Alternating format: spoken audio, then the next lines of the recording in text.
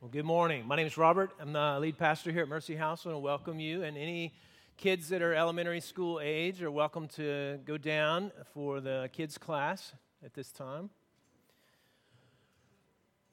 So we've been working our way through the book of Acts, and we're in chapter 5, into 4, and beginning of 5. If you want to grab Bibles and start finding that, it's the fifth book in the New Testament. You'll want to follow along with me. So far we've been looking at a group of very ordinary people in the book of Acts who are doing some extraordinary things. And on one hand, they're doing things that we do, right? They're gathering for prayer. They are worshiping. They are devoting themselves to the teaching of Scripture. They are loving one another. They are on a mission for the gospel. And then on the other hand, we see that these simple things that most churches do, are being empowered by the Spirit in a way that really makes the Church of Acts very extraordinary. And God keeps showing up and in a multitude of ways. And so the first way, he shows up at Pentecost, and they're able to speak languages that they didn't know like 5 minutes before. And then the Holy Spirit shows up in a healing of a paralyzed man there by the temple. And we see the Holy Spirit showing up and giving the church boldness to proclaim the gospel, even in the midst of persecution. And then today, what we look at is a couple of other ways that the Holy Spirit is demonstrating His power in the midst of this church of ordinary people. And so one of the ways we see is generosity, and another is judgment. So generosity and judgment. Those are two things that we're going to look at today in this text to help understand how God is revealing Himself in the church of Acts. So we see a great amount of generosity described in Acts chapter 4. I'm just going to read this again. Just make sure you're hearing the text here, Acts 4:32. Now the full number of those who believed were of one heart and soul, and no one said that any of the things that belonged to him was his own, but they had everything in common. Right? Like, wow. Generosity. It gives a specific example of folks in verse 34, there was not a needy person among them. For as many as were owners of lands or houses sold them and brought the proceeds of what was sold and laid it at the apostles' feet. And it was distributed to each as any had need. And then verse 36, we have kind of the poster child of this kind of generous giving. Thus Joseph, who was also called by the apostles Barnabas, which means son of encouragement, a Levite, a native of Cyprus, sold a field that belonged to him and brought the money and laid it at the apostles' feet. Crazy generous. Crazy generous. Why? Why are they being so crazy generous? Well, one of the reasons is because they're not considering their possessions as something that they own. Right? They've come to understand in the gospel and in the power of the Holy Spirit that they are actually managers, are stewards of the things that they previously thought they were owners of. That God is the owner of their money, of their houses, of everything material that they have in their possession. And they're believing that God as the owner is telling the managers or the stewards to be generous with it. And so because their understanding is God is telling them to be generous, they are being generous. They're doing what the boss is saying to do with the resources that they've been given to steward. It's a massive shift in their paradigm, in their understanding of wealth, of possessions, right? And we see this in the New Testament. We see this described. 1 Timothy 6, the Apostle Paul's training a young pastor, Timothy, how to talk to his people about this kind of truth. He says, verse 17, as for the rich in this present age, charge them not to be haughty, nor to set their hopes on the uncertainty of riches, but on God, who richly provides us with everything to enjoy. They are to do good, to be rich in good works, to be generous and ready to share. So you see those two principles there in that verse 17, verse 18, where he's saying, God is your provider, therefore be generous with your resources. God, who's the owner, is saying to the manager, to the steward, give resources away. The first time that I really started to learn about this was I was 19 years old. I've been a Christian for about a year. I was talking to my college pastor, Tom, and he was telling me about tithing. And I was like, tithing? What's that? He said, well, it's a principle from Old Testament that a lot of Christians bring forward into the New Testament as a principle, as a standard, and they give away 10% of their income to the church as offering. And I knew enough about Tom's finances that they were really tight, right? He was a PhD student in journalism. He was working part-time as a college pastor. He was doing lots of side jobs. His wife was an artist at home with children, trying to sell some of her art. I knew things were really tight, and so I was like, but you don't do that, right? Because things are really tight, right? You don't, this is like for rich people, right? And he's like, no, we do this. And it was just one of those moments where I go, oh. Like this is something that mature Christians do. This is an act of faith that people do that's scary. It's risky. It's crazy, right? It's crazy generous. When I was a youth pastor, just like 2 years later, I don't know what they were thinking hiring me, but they did. And I met Mr. Phelps. And this is like 30 years ago. Mr. Phelps was old 30 years ago, and he's still going.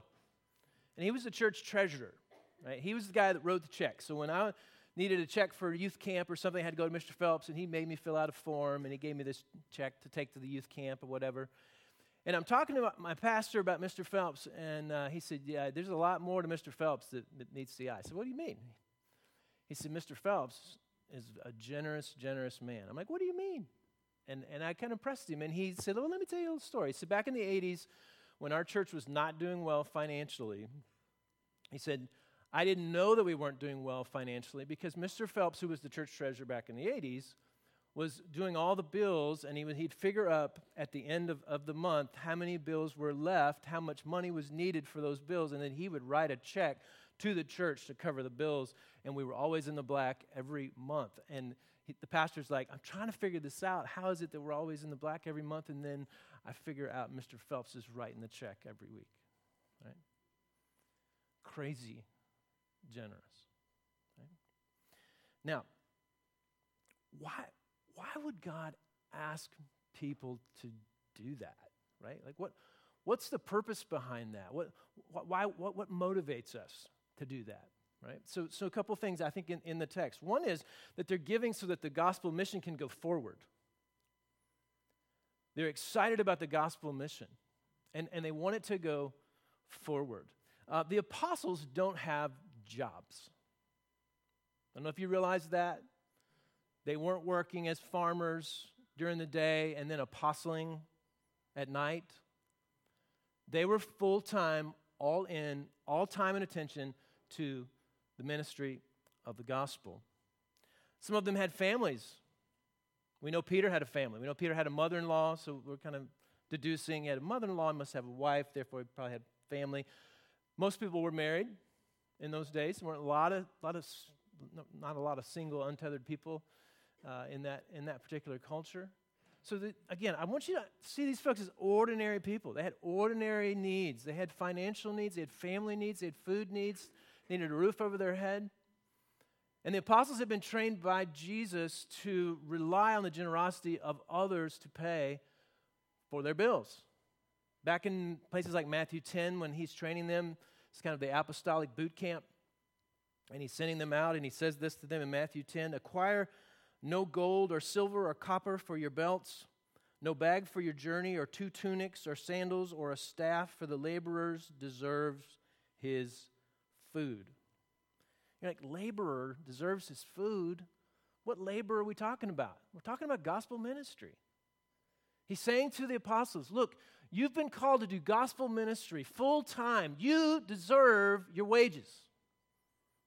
Don't feel bad about taking The generous giving of those, and what they were doing is going house to house, and they're saying, hey, can we stay with you while we do ministry? And he said, if they say peace to you, you say peace to that house, and you eat whatever they put in front of you.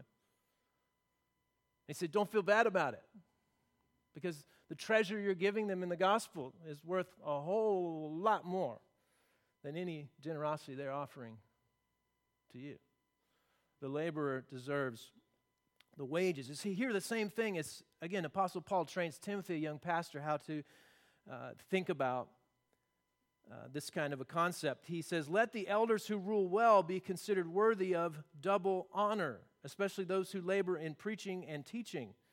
For the scripture says, you shall not muzzle an ox when it treads out the grain, and the laborer deserves his wages. There's that phrase again. So he says, elders that labor full-time in preaching and teaching are worthy of double honor. So single honor is respect. So all of the elders are worthy of single honor. They're worthy to be respected, right? But those that labor full-time are worthy of double honor, which is both respect and wages for preaching and teaching. Now, most of gospel ministry is done by those who don't get paid to do it. That's you, most of you. You're sent out every week to do gospel ministry among your neighborhoods and your classes and the places where you work, your friends, your family. That's the majority of gospel ministry. But there are some that God calls to full-time gospel ministry. They help to build the platform, the launching pad, if you will, for all those other gospel ministers to be launched into the world. Right? The laborer deserves the wages. Now, that's obviously my calling, right? To preach and teach, to shepherd, to pour myself into gospel ministry full time. That's the people that work on your staff. That's those folks, right? That God has called to be in full-time gospel ministry. Most of us, including myself, in this church context, are raising a lot of our financial support. We go outside the walls. We go to other places. Alumni, some relationships that we've had throughout just different ministry contexts. And we raise a lot of support, right? And it makes sense because our context is such that we've got a lot of college students, and college students don't have a lot of money. They're not working yet. But what I want you to hear in this text is a challenge as a church to be moving toward the day when you are paying your pastor. You are paying your staff. I want you to long for that. I want this text to stir up a longing for that. I want you to pray toward that. If you haven't already, I want you to begin praying, God, would you make a way for this church to be able to pay for its ministry? Right? And then I want you to give toward that, to generously give such that we look at that budget, the needs that we have, and we see the income coming in and those actually matching up. They also are giving because there's needs in the congregation. Not only do they want to see the gospel ministry go forward and advance, but they also know that there's needs in the congregation. It says that there was not a needy person among them. And that's not because they all lived in the suburbs and they were all well off. It's because those that had resources were leveraging those resources to make sure those inside the congregation were taken care of. One of the main expressions of that in the Acts church was their ministry to the widows. And we'll read about that later, but there were these widows that were in the church, and they didn't have anyone to take care of them. They couldn't go get a job because of the cultural context. Women couldn't go out and just find a job. And so if you didn't have family to take care of you, and you couldn't get a job, you were left to be on the street, destitute. And so these women were Christians, and they brought them in, and they cared for them. And they kind of became part of the staff. They continued to serve the body, but they were cared for by monies that were given by people like Barnabas in the church. We have ongoing needs in our church. We have kind of an organic thing that happens in our church that's really encouraging, where people have needs and we see people that meet those needs. Sometimes it's a small group that knows a small group member has a need, and I've seen this happen hundreds of times where people are taking care of one another financially and making sure that needs are met. We do that in an organizational way as well. There's a percentage of what's given on Sunday mornings that becomes the benevolence fund. And so we've done all kinds of things with that money. We've helped people that were, some of this is inside the church, some of this is outside the church, community folks that come to us and have needs, but we've paid for people to pay like deposits for apartments where they're on the street or they're about to be on the street and they can't get into the apartment unless they have like 2 months, and we've helped them to do that so they could get into an apartment. We've helped with emergency housing where folks are kind of in between housing and they're going to be on the street if we don't help them get some housing. We've done this to help people get set up in their housing. Sometimes people can get into housing, but they can't buy any groceries, they can't buy any food, they can't buy any things to set up the actual house, and we've used some of that benevolence money to get people set up. We've used it for transportation needs. We had a grad student who was really struggling with some mental health issues, needed to get back home and just be with family and get some encouragement and healing, and didn't have the money to get back, and we helped them through that benevolence fund to get back. We've had folks that have had medical needs, all kinds of things that we've used that money for. And sometimes that's inside the congregation, sometimes that's outside the congregation. And if you have a need, you know that fund is there. If you know of someone who has a need, know that fund is there. It's not an infinite fund, but it's there. And that's why it's there, because we want to make sure that we can meet needs inside the congregation and meet needs that are presented to us when they come from the community. But we're able to do that because people have been crazy generous, right? That those that have resources are leveraging those resources. They're giving those resources because they want to meet those needs inside the congregation and out in the community. But we need more crazy generosity. We do. You see this slide come up every end of every service. Right? And it's starting to become white noise. It's like, oh, there's the red in the Mercy House budget. It's like the budget crisis of the American government, you know? It's like, I don't know how they pay for stuff, but it all works out, so who cares? And by God's grace, there was a surplus that we had, which is a miracle. I don't know how we ever have a surplus, but by God's grace we had it. And so that's how we're continuing. But if these trends continue, there's not going to be a surplus. There's not going to be enough money to pay everybody and pay for the building and to continue forward. We're about to have to do major construction projects because we got 2 roofs that leak and a fire escape off the back of the parish house that's in shambles, and the city is like, you got to fix it, got to fix it, got to fix it. Okay, so we've got these expenses, and then we have more expenses coming. This is real, okay? This is not like the American budget crisis. I don't understand that either, but I don't have to. I'm the pastor, okay? It's what's real is that it takes us $35,000 a month to function here in the current ministry structure. The 20,000 or 21 or so that you see is really a goal for in-house giving. There's another 15,000 that we know is going to come from the outside, or that's what we project.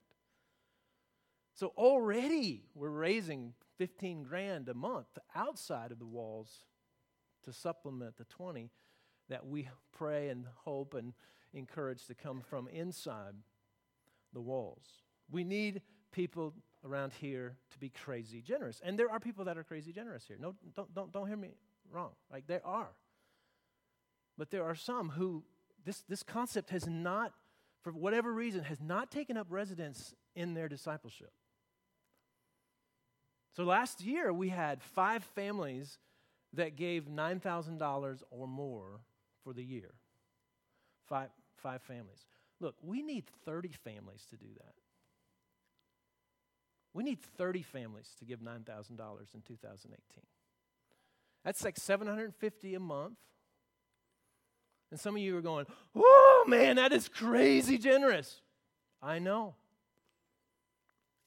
You know, we put out the texting thing, right, that you can give through a text.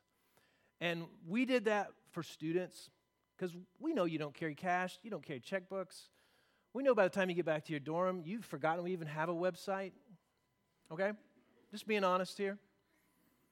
So we put that in front of you because we know that there's desire there to give, and you should as a student. Like, don't be just a consumer. Don't just come in here and go, oh, sermon was like a B+ today, and music was pretty good. Like, glad I got some free food. Don't do that. Don't be that, right? I mean, I started tithing when I was 19. When I heard Tom explain what he was doing, I don't know, there's something in me. I want to do that. I want to be that. And so my first summer after that, I came back to my church at school, and I tithed my summer, right? And I don't know, it was like $362 or something. But I was like, this is a lot of money. And it hurt to put that in the offering. But I did it. I never looked back. Never looked back. No matter what. God, I'm going to honor you with this. I'm going to trust you. You're my provider. It's not me trying to figure this thing out all by myself like you're my dad. And I'm going to do this. And I'm going to trust you, God. And he is worthy of that trust. So I think we had 4 students take us up on the text thing. 4. Thank you. Whoever you are, you 4. We need 80 to do that. We need 80 students to give 20 a week. That's what we need. If we had 30 families give $750 a month, and we had 80 students give 20 a week, we'd cover the budget. And you students are saying, that's crazy generous. I know.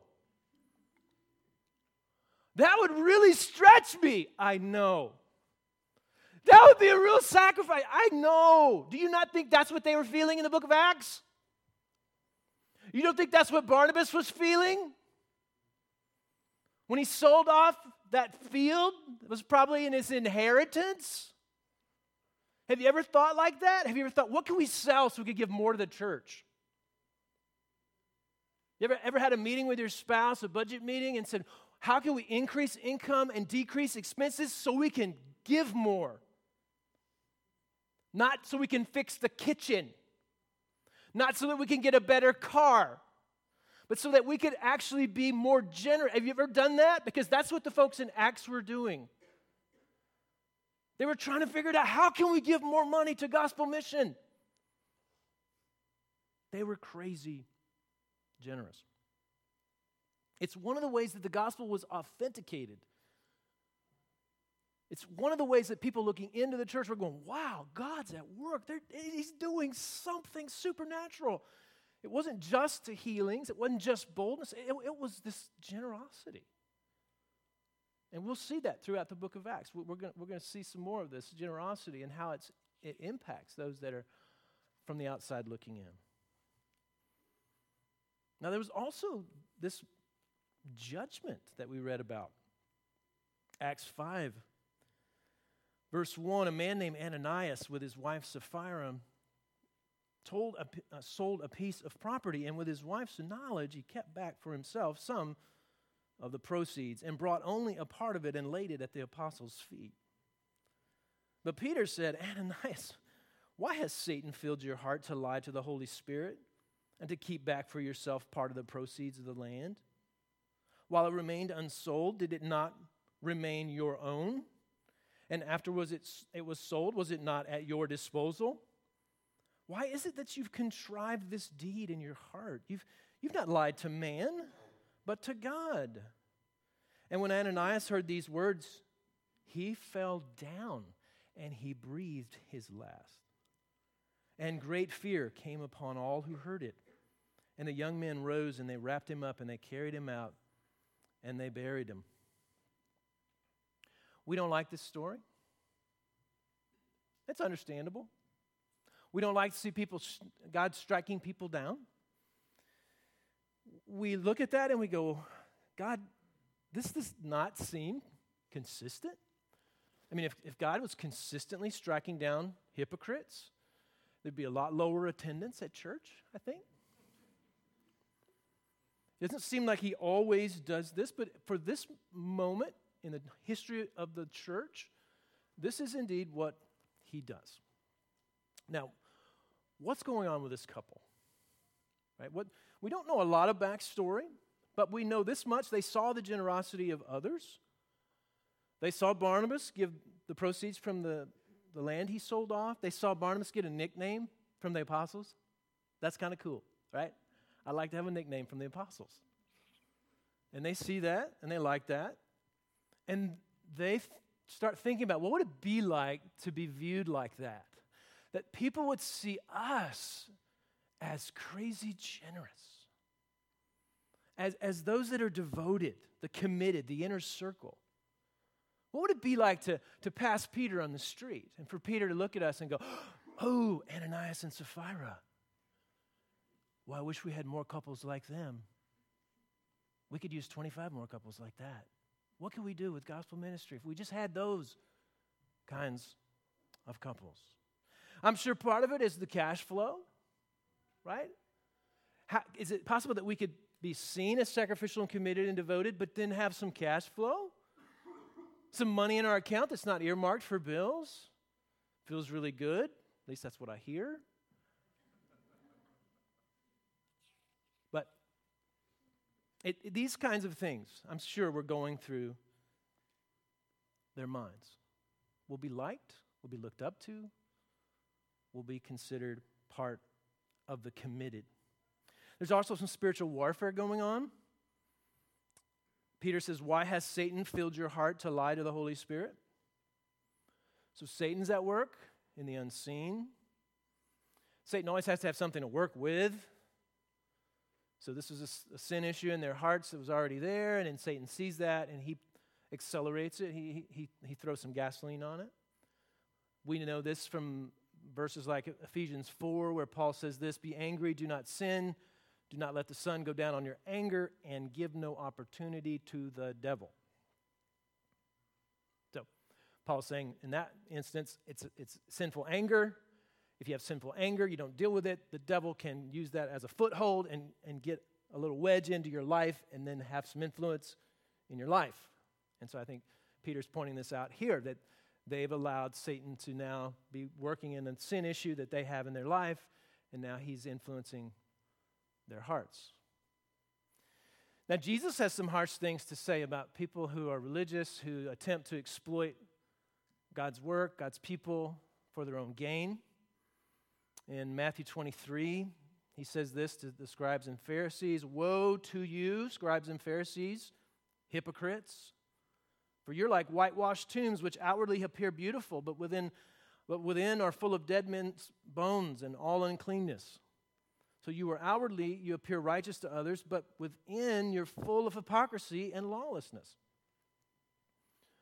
It's a very startling image of a tomb, a whitewashed tomb, a beautiful tomb. You've seen these. You've driven by cemeteries and you see these big mausoleums, and they're gorgeous and have big beautiful statues and plaques. But inside, we know what's in there: decaying corpses. And Jesus says, that's who you are, hypocrite. You look really good on the outside. You are posing in a way that makes people on the outside think you are really committed, really devoted, really a lover of God. But inside, you're rotting corpses.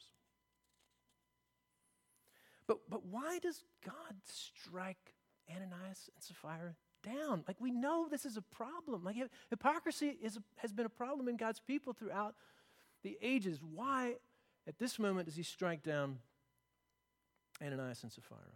Now, this reveals some presuppositions that we hold regarding how God should act. We require that God extend mercy to every human being until they die of natural causes. That's our presupposition, that is what has to happen. Now, what we need to understand is that every person who dies under the sovereign control of God. Every breath you take is given to you as a gift of mercy from the sovereign God who's in control of who lives and who dies. It's just a little more dramatic in this story. How do I know that? Places like Hebrews 9:27, it says, "And just as it is appointed for man to die once, and after that comes judgment." He's saying every death, it's somehow it's appointed. Now I know you start thinking about that philosophically, about free will and sovereignty of God, and I get it. Like there's some mystery there, and I'm not going to go into that. But on the simple level, he's saying, Jesus even says, not a sparrow falls in the Sermon on the Mount, unless my Father wills it. He's in control of the breaths you take, and when you breathe your last. I saw this article, kind of a creepy article from a couple of weeks ago, and it's about a cryonics company in Russia. You can pay for $36,000 to have your blood drained after you die and have yourself frozen in liquid nitrogen. And you can be frozen there, and you can await when science can somehow cure you and bring you back to life. And I saw that, and I thought, what a waste of $36,000. And I thought about Hebrews 9. God's in control of when you die, when you don't die. That day is appointed. And that breath that you're breathing right now, it's a gift from God. Every one of them. And at some point, he will say, that's your last breath. And in that moment, for Ananias and Sapphira, he said, that's it. No more mercy. It's over. Which again, occurs for all of us, but in this particular situation, it occurred in a very dramatic fashion. So why would he do that? A couple of reasons. One, he wants to authenticate the gospel. There's good news and there's bad news. If you're understanding the gospel correctly, there's the bad news of judgment. There's the bad news that sin results in death. And that death's not just physical, that death is eternal.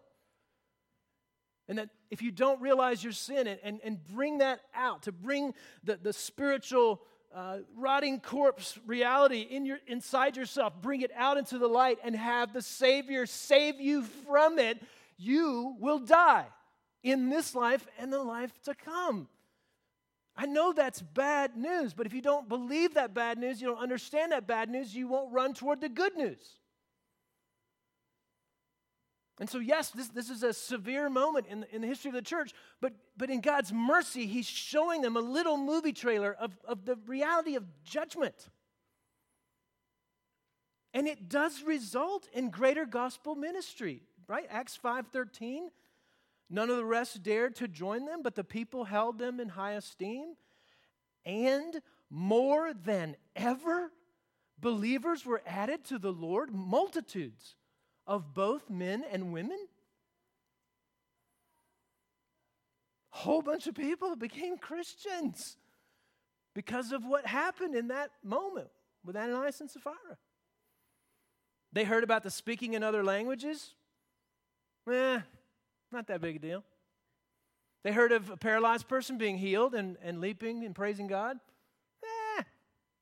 Not that big a deal.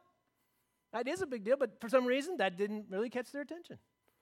They heard of the boldness of these ordinary, common apostles before the religious leaders. Didn't impress them. 2 people dropped dead. I'm listening. Tell me more. I'm just being serious.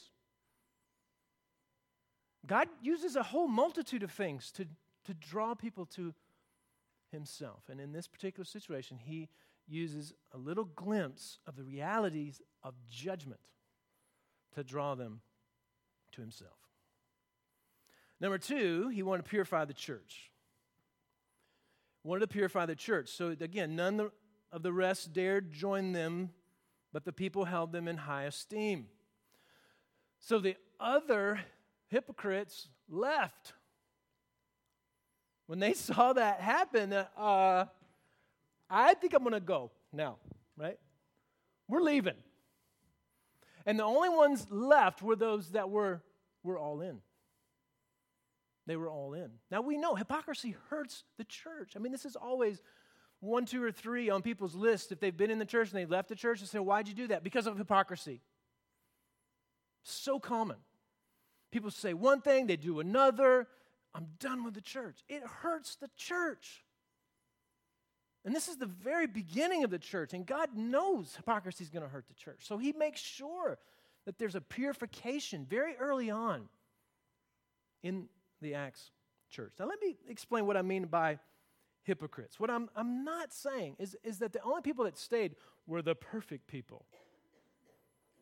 They were perfect on the inside, perfect on the outside. That's not what I'm saying. What we're talking about is people are being honest with their sin. Right? They're not hiding what's really going on the inside, imposing and pretending on the outside. That's hypocrisy. Not being a hypocrite means being honest about what's inside, bringing that out into the light so that you can be saved and you can be sanctified.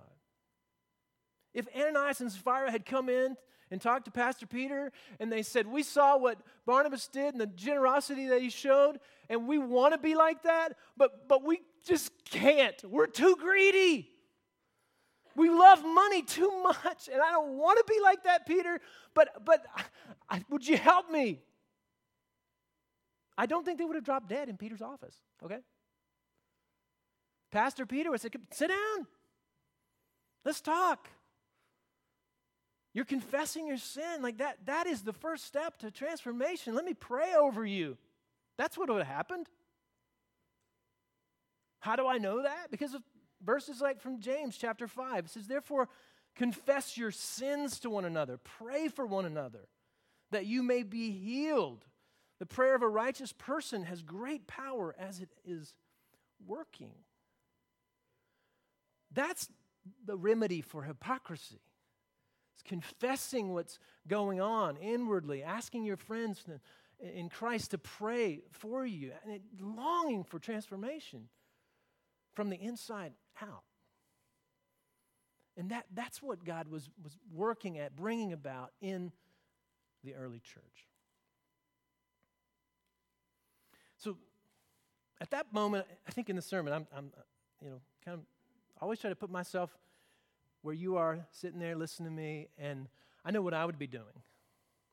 I would be thinking, yeah, that's me. That's me. I am the humble, confessing Christian that's honest and authentic about what's really going on and asking for prayer. Let's not go there so quickly, okay? I think we are more like Ananias and Sapphira than we're willing to admit. I'm thinking of last week when Chris was preaching about boldness. I was under conviction. I know. It's good for me to sit under gospel-centered, biblical preaching and listen to that in the power of the Spirit.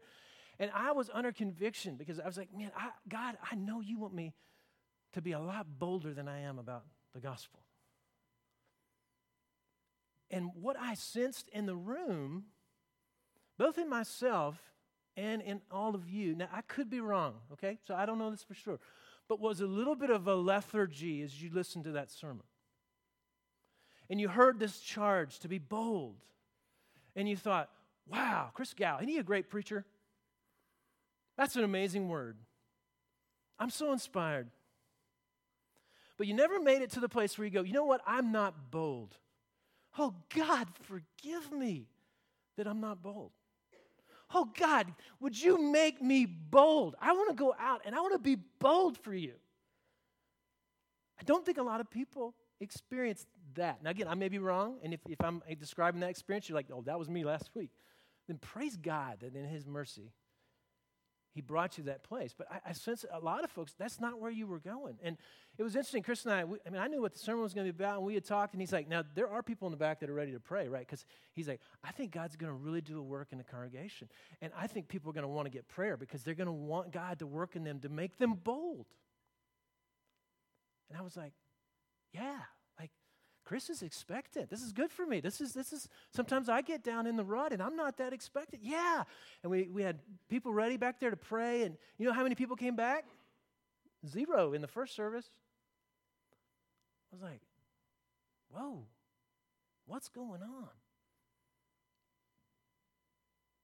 We're quick to nod in an affirmation of good sermon, good word. Yeah, preacher, that's great. Felt some like tinglings in me, But not a lot of confession, repentance, longing, crying out to God. And again, it's not about going back for prayer. You can go back there if you want. But go to a friend. Go to your small group. Go to someone and confess and ask for prayer to be transformed, to resemble some of the boldness that we read in the biblical text in the book of Acts.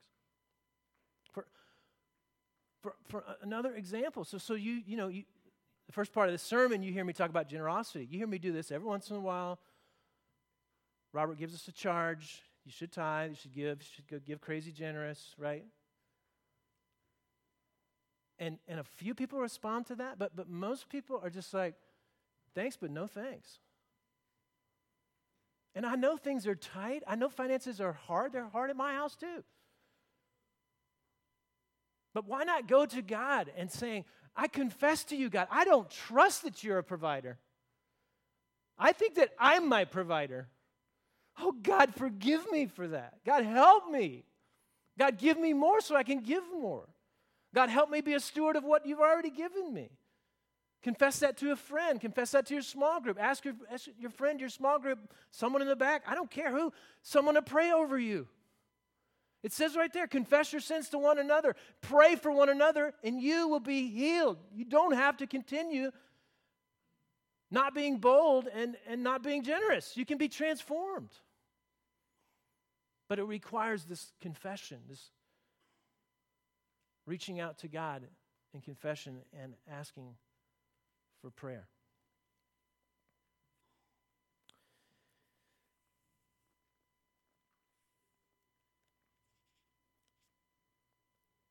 We are a lot more like Ananias and Sapphira than we're willing to admit.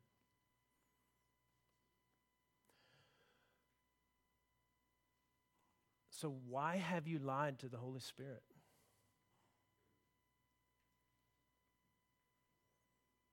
Why? Why have you posed and pretended? Now, as far as I know, everyone's still alive in this moment. A little scared to deliver that line. God, what are you going to do? Somebody going to drop dead today? I don't know, maybe. But by God's mercy, if you are in that category of hypocrisy, which at some level all of us are, I think, the reason we're still drawing a breath is because of mercy. It's because of mercy. And that mercy's been given to us through Jesus Christ and his death on the cross. This is what we celebrate every time we come to the table, right? We are reminded that the God who is not a hypocrite, he is the same inside and out. That's partly what it means to be holy. He's the one who on that night, he's being betrayed. That's not fair. Holy God should not be betrayed. He's going to be denied. Not fair. Shouldn't happen to a holy God, but here he is. And what does he do? He takes bread. He breaks it. He gives it to his disciples. He says to them, take, eat. This is my body given for you. Do this in remembrance of me. What he knows is that he's going to breathe his last. And that is going to be appointed by the Father. Isn't that interesting? Actually, Luke's the one that reports it in his gospel, and then he reports that phrase, they breathe their last, in Acts. And the reason that we can breathe our last and do so under the mercy of God is because Jesus breathed his last on the cross of Christ to save hypocrites like you and me. And so as he sits in that room with a bunch of hypocrites, a.k.a. disciples, soon to be apostles, he gives them this bread to remember the breaking of his body. He also takes the cup, he blesses it, he gives it to them, saying, "This cup is the new covenant in my blood, shed for you and for many. As often as you drink this, do this in remembrance of me." He reminds them that he will pay a high price, his own blood, so that we can be not only forgiven, but be transformed, that inside of decaying corpse spirituality could be brought to the outside, and we could be forgiven, and we could be made new, and we could be made bold, and we could be made generous. And that could be done so by the grace of God.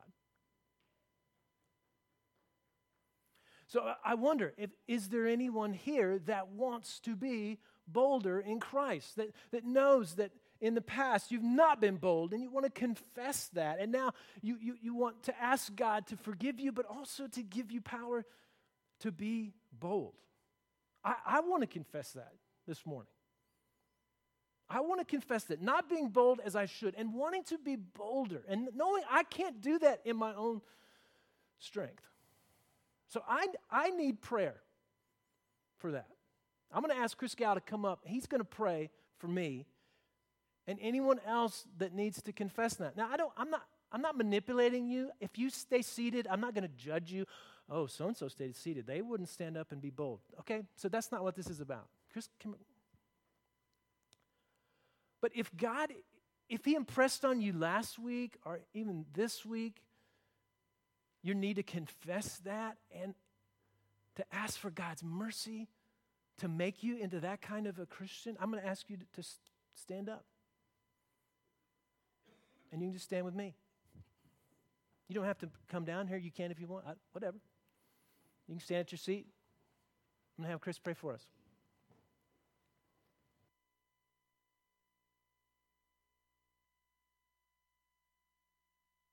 Maybe seated.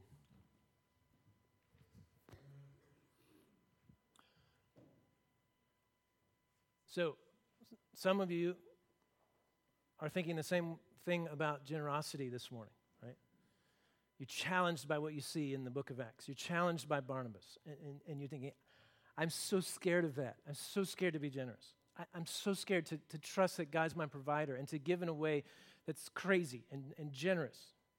And so you on your own confess and seek prayer. And it could be in the back, or it could be a friend here in the seats. It could be your small group. But don't just sit through sermon after sermon after sermon and just kind of give it a B+ and A-. That was inspirational. Let the Word of God penetrate you. Let it change you. Let's see God do something new and fresh in our personal lives and in the life of our church through the Word of God. So in a minute, we will come up and take the bread and the cup. If you are a follower of Jesus, I want to encourage you to do that. And that confession is part of the prep of coming up here. So we've done a little of that. So continue to do that. And then when you're ready to come up, you can take the bread and the cup. If you're not a Christian this morning, we want to say, first of all, we're really honored that you'd be here and be our guest. And we want to encourage you to receive the forgiveness and mercy that only comes through Jesus Christ. But yes, there is a severe consequence of being a sinner and not seeking salvation. We see that in this text today. We don't want to soft sell that. We don't want to pretend that's not there. It is there. But there is a Savior who loves you, and he has paid an awful price so that you could be rescued and be brought into this family and into relationship with him. So receive that by faith today. If you want to talk more about that, I'd be happy to do that. Others in the room, I'm sure, would be happy to do that. But if you're not there yet, you're just beginning to investigate, I want to encourage you during this time just to stay in your seat and to pray, to think about what you're hearing, and then seek someone out after the service to talk more about it. So let me pray and bless our communion time, and then we'll begin. God, thank you that you give mercy. God, you give mercy to us day in and day out. You give us this breath in our lungs. You give us these resources that we have, the strength in our bodies, the jobs that we have, the school that we go to, All these things, God, are from your hand, but they are merely reminders of the greatest gift that you've given us, which is the gift of yourself, even willing to give yourself on the cross. You are crazy generous. Thank you, God. And we receive that with much joy, and we let that reality, that truth, go down deep into our hearts and souls, God, and may it transform us to be the men and women that you've created us to be. And we pray your blessing over the time, over the bread, over the cup, and we pray all these things in Jesus' name. Amen.